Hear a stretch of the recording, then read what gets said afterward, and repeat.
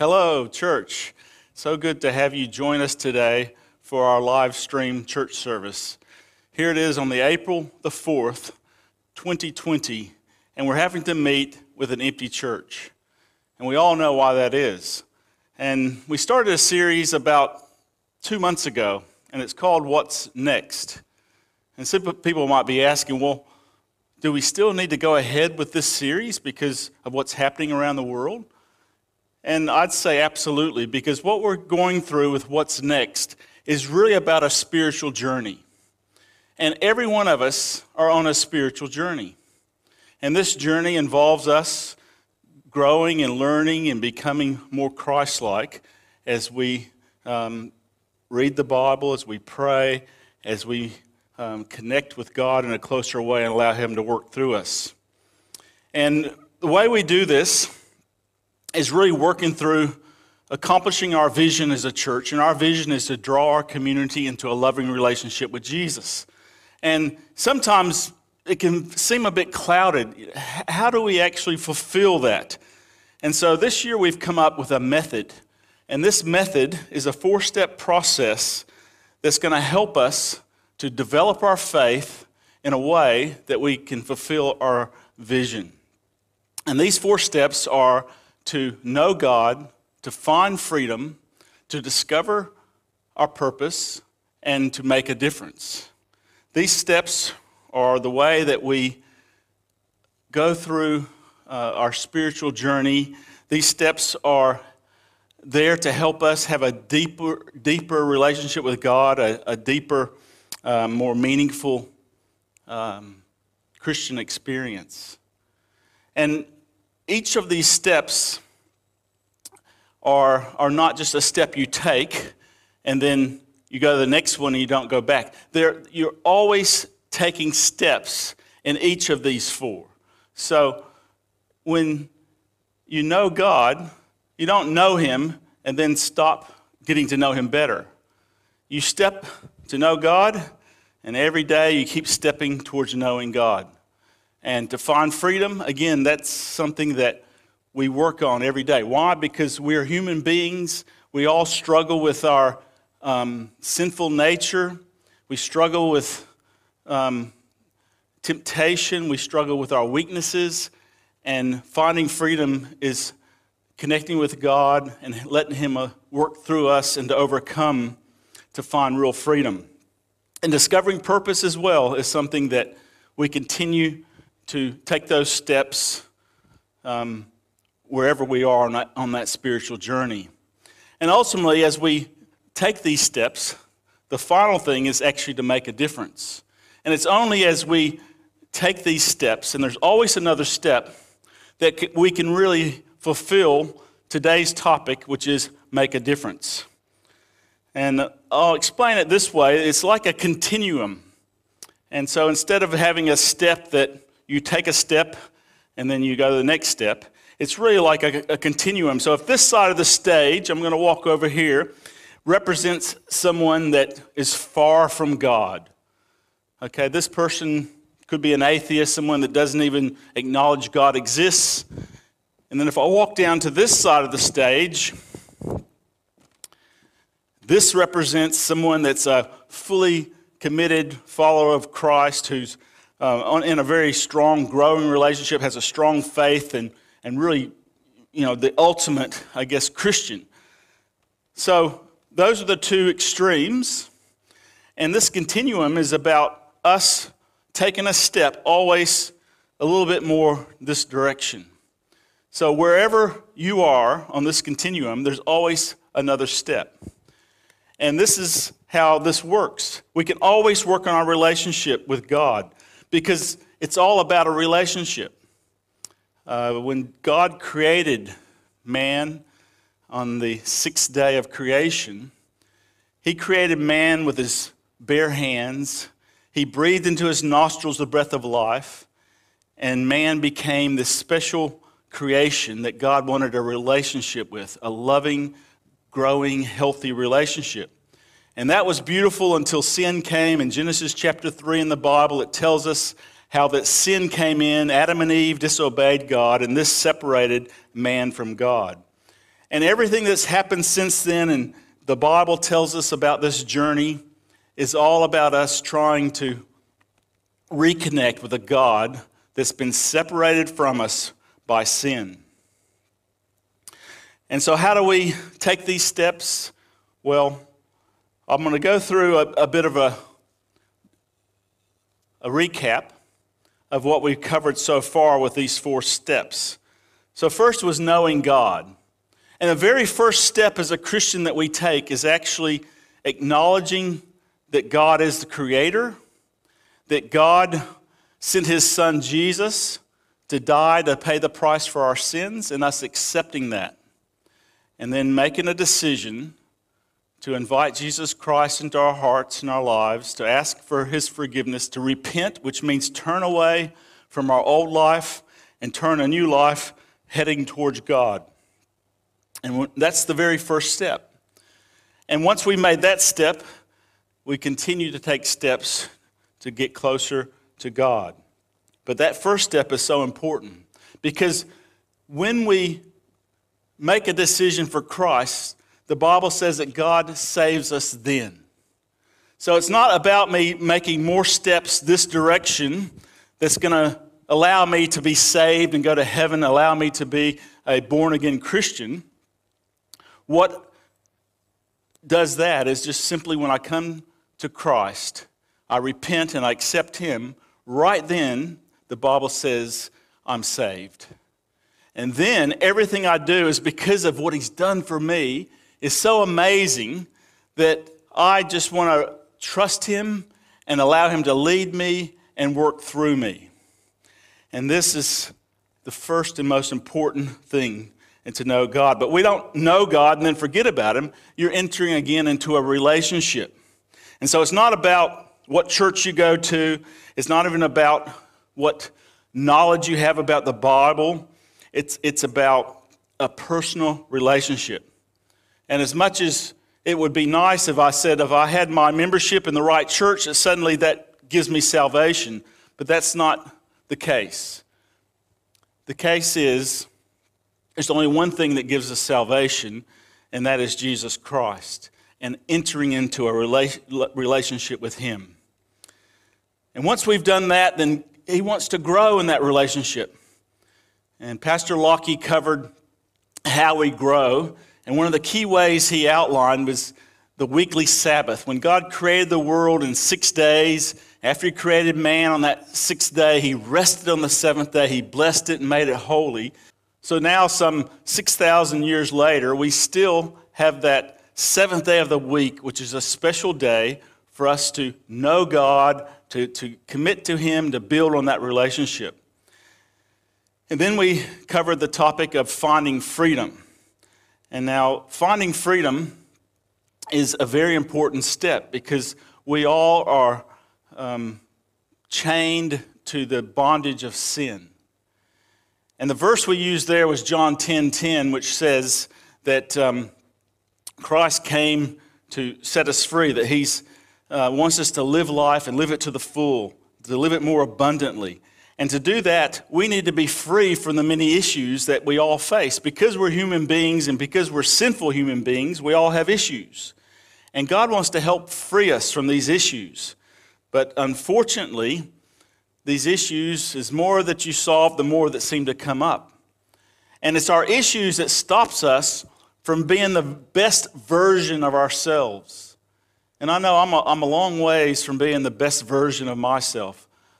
But the best thing that I can do is keep trusting God every day to help me, to rely on Him, to let Him to transform me, that then I can be the best I can be through Him, the best version of myself. Let God take me on a journey that helps me to deal with these issues. But one thing that we sometimes don't do is that we don't actually allow people to help us. You know, we say, oh, well, God and I will deal with our issues. You know, I'll pray about them. God will help me with my issues. But actually, the Bible tells us that we are to help each other with our issues. And so the main thing that Finding Freedom is about, is us connecting and helping each other and being accountable to each other. And this can help us work through the many issues that we all face. You know, this year, 2020, it started out and I had great dreams of what my life would look like, what the church would look like. But as we know, everything has changed in the last few weeks. We live in a bit of a different world at the moment. And because of that, I need to keep looking to God because He knows what the future holds. We don't. And so the longer that I can trust Him and let Him continue to help me have freedom, and He can help me to overcome those bad things, the more that I can be a light for Him, that He can work through me. And so the more that we connect with each other and through our life groups, and if you're not part of a small group, I'd like to encourage you to join a small group. And not just a group that reads the Bible, which is important, but a group that's actually sharing your struggles, a group that's praying for each other to help you to overcome, to share our weaknesses. And what you will find is great power and strength comes from that. And it's our goal in 2020 to build more groups. And even at this time when we can't meet physically, a great way to meet in groups is through Zoom or some other app or on the computer, which we can still connect and pray for each other. So as we continue with this method, the next step is to discover purpose. And a few weeks ago, I shared the purpose of the church. I said earlier that, does the church save us? No. But there is a purpose for the church. The Bible tells us clearly right from the beginning in Acts 2, when the church started on the day of Pentecost right through, the church has a purpose. And originally the church met in homes, and eventually it built and churches were planted and people came together. And the Bible describes in 1 Corinthians chapter 12 as the church being like a body, and that each person is a different part of that body. And that's important for us to come to church, that we can be the body of Christ. And when I shared about the church, the Seventh-day Adventist Church, that we have a special message, how God raised this church up to deliver the three angels' messages we find in Revelation 14. And beginning in verse 6, you have this great message of this first angel that says that we are to deliver the everlasting gospel. And that's what God's called us to do. Called us, the second angel tells us to come out of Babylon, to stop with the confusion of the world and to turn to God. And the third angel really comes and confronts us that we need to make a choice. And it's about loyalty. It's about us making a choice between God and man. Are we going to follow what man says, or are we going to follow God and His Word? And so this is a very important step. And then last week, Lockie shared with us, Make a Difference, that we are all special, that God's given us talents and gifts, and He's given us passions, and that we are to use these for serving Him.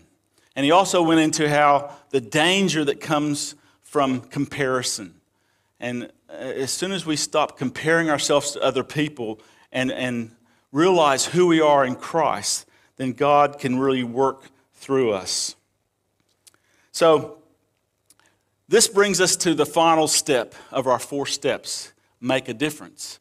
And make a difference is really connected to this discovering purpose, because as soon as we discover purpose, we're like a bird flying or a fish swimming. We suddenly are able to do what God's designed us to do. And we all have a place where God wants us to serve. And unfortunately, we're all a bit lazy sometimes. I'll confess, I'm lazy. I've got a chair at home, and many of you might be able to relate to this. It's my recliner chair, And I can get in that recliner chair, and I've got a couple of remotes there. I've got satellite television. I've got Netflix. I've got free-to-air TV, all there at the push of a button. You know, I've got a drink holder there. I can have a drink. I can bring in my food. And I can just sit there and just be happy as can be. But what I want to do is encourage us all to get out of our lazy comfort zone. Now, there's nothing wrong with relaxing sometimes. Don't get me wrong. You know, we all need a bit of time just to kick back and put our legs up. But God's called us not to be sitting back in the recliner. He's called us to get out and do something, to serve Him, to follow the example of Jesus. And when Jesus was on this earth, He went about serving other people. And that's what He's called us to do. We need to get out of the chair, get out of our comfort zone. A few weeks ago, I shared the story about how when a person stops at the red light and they're looking down or maybe looking at their phones or something, you know, and the light changes, you know, it doesn't take long till someone behind them beeps them, hey, get moving, you know, the light's green. And so the message I want to send you is it's time to move. I want to say beep, you know, it's time to move. The light is green. It's more green than ever because we know from what's happening around the world that Jesus is coming soon. And we've got a message of hope to deliver. So let's wake up. Let's give a push to other people to wake up and to encourage them to also serve others. You know, Jesus Himself gave a little bit of a push, and we find this in Luke chapter 9. And here we have the story of them saying, well, Jesus, we'll follow you. We'll do whatever you ask. And so when Jesus said for them to follow Him, they had excuses. You know, one man says, I've got to go bury my father first. Another one says, I've got work to do. And it seems quite harsh what Jesus did. You know, it wasn't just a beep, beep. It's like Jesus just laid on the horn. Hey, you need to move. Stop making excuses. And the point is, we've got to put God first. He says, hey, you know, He doesn't want us to neglect things, but we can always have excuses.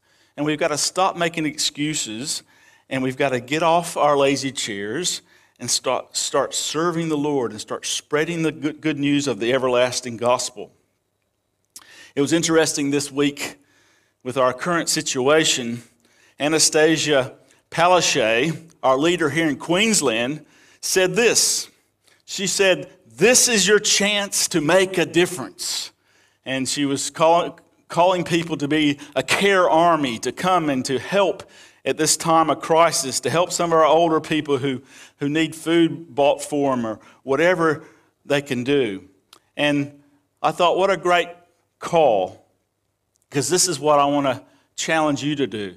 I want you to make a difference. This is your chance to make a difference. As a church, we want to be here to help you to serve. Our goal is to equip this church and to help us to come together as the body of Christ and serve. But at the moment, you know, it's a bit hard. There's no guest services team to serve on. There's no worship team to serve on. You know, there's no meetings at church at all. So what does making a difference look like here in 2020? Well, during the corona crisis, what might we do to serve? Well, it could be talking to our neighbors, seeing where their needs are.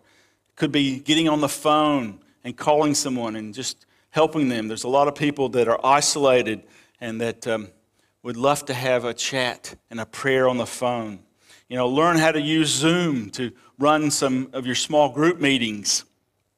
Do some shopping or whatever people need. They might need some work done in the yard. Let's make a difference. Even at this time when we're not meeting as a church and we're spread all over the place, we can still make a difference. And my big idea, my big point that I want to finish with today is that when we make a difference, it can only happen as we allow God to work in us and through us. Unfortunately, as human beings, there's a battle that goes on. It reminds me of some cartoons that I saw when I was a kid, and you'd have a little character, a little devil with a pitchfork, and he would be, you know, saying, do this, and there would be an angel on the other side saying, do this. But there's a lot of truth to that in a way, because there are two forces that are out there. And unfortunately, we are so easily persuaded and convinced to go along with what some translations calls the flesh, others calls the sinful nature. But this is kind of what comes natural to us. And this is what God wants to set us free from. He wants to set us free from following our sinful nature. And he says he wants us to live by the Spirit. Now, living by the Spirit is what's going to make a difference. And I want to encourage you to allow God's Spirit to work through you, and that you'll allow Him to come in and help you to overcome the things that are holding you back. All of us have some sort of addictions. You think of addictions, and a lot of people think, you're addicted to drugs or alcohol or something that seems pretty drastic. But you might just be addicted to gossip, or you might be addicted to your phones, or addicted to your computers, or addicted to certain foods. I'd say my addiction's sweets. Sugar. Man, I have a hard time staying away from sweets. Whatever your addiction is, you might be addicted to swearing, or you might be addicted to lust. Whatever that bad habit is that's holding you back, I want to encourage you to be controlled by the Spirit, to turn away from the flesh, the sinful nature. The Bible describes this quite clearly in a couple of places. In Romans chapter 8, it describes these two forces, the sinful nature and the flesh, the flesh and the sinful nature and the Spirit. And that this is always a battle. And again in Galatians 5, it talks about these two things. And some of the things here in Galatians 5, I might just read from it. In Galatians 5, in verse 19, it says, when you follow the desires of your sinful nature, the results are very clear. And it talks about sexual immorality, lustful pleasures, hostility, jealousy, outburst of anger, selfish ambition, envy, drunkenness, wild parties, and other sins like this. These are things that control us if we are following our sinful nature. But the Scripture goes on and it says, well, if we allow the Spirit to work in us and through us, then our lives will not be controlled by those sinful things. It'll be controlled and will produce what's called the fruit of the Spirit.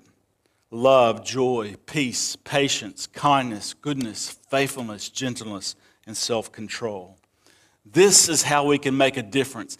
This is the only way we can make a difference for God, is allow His Spirit to work through us.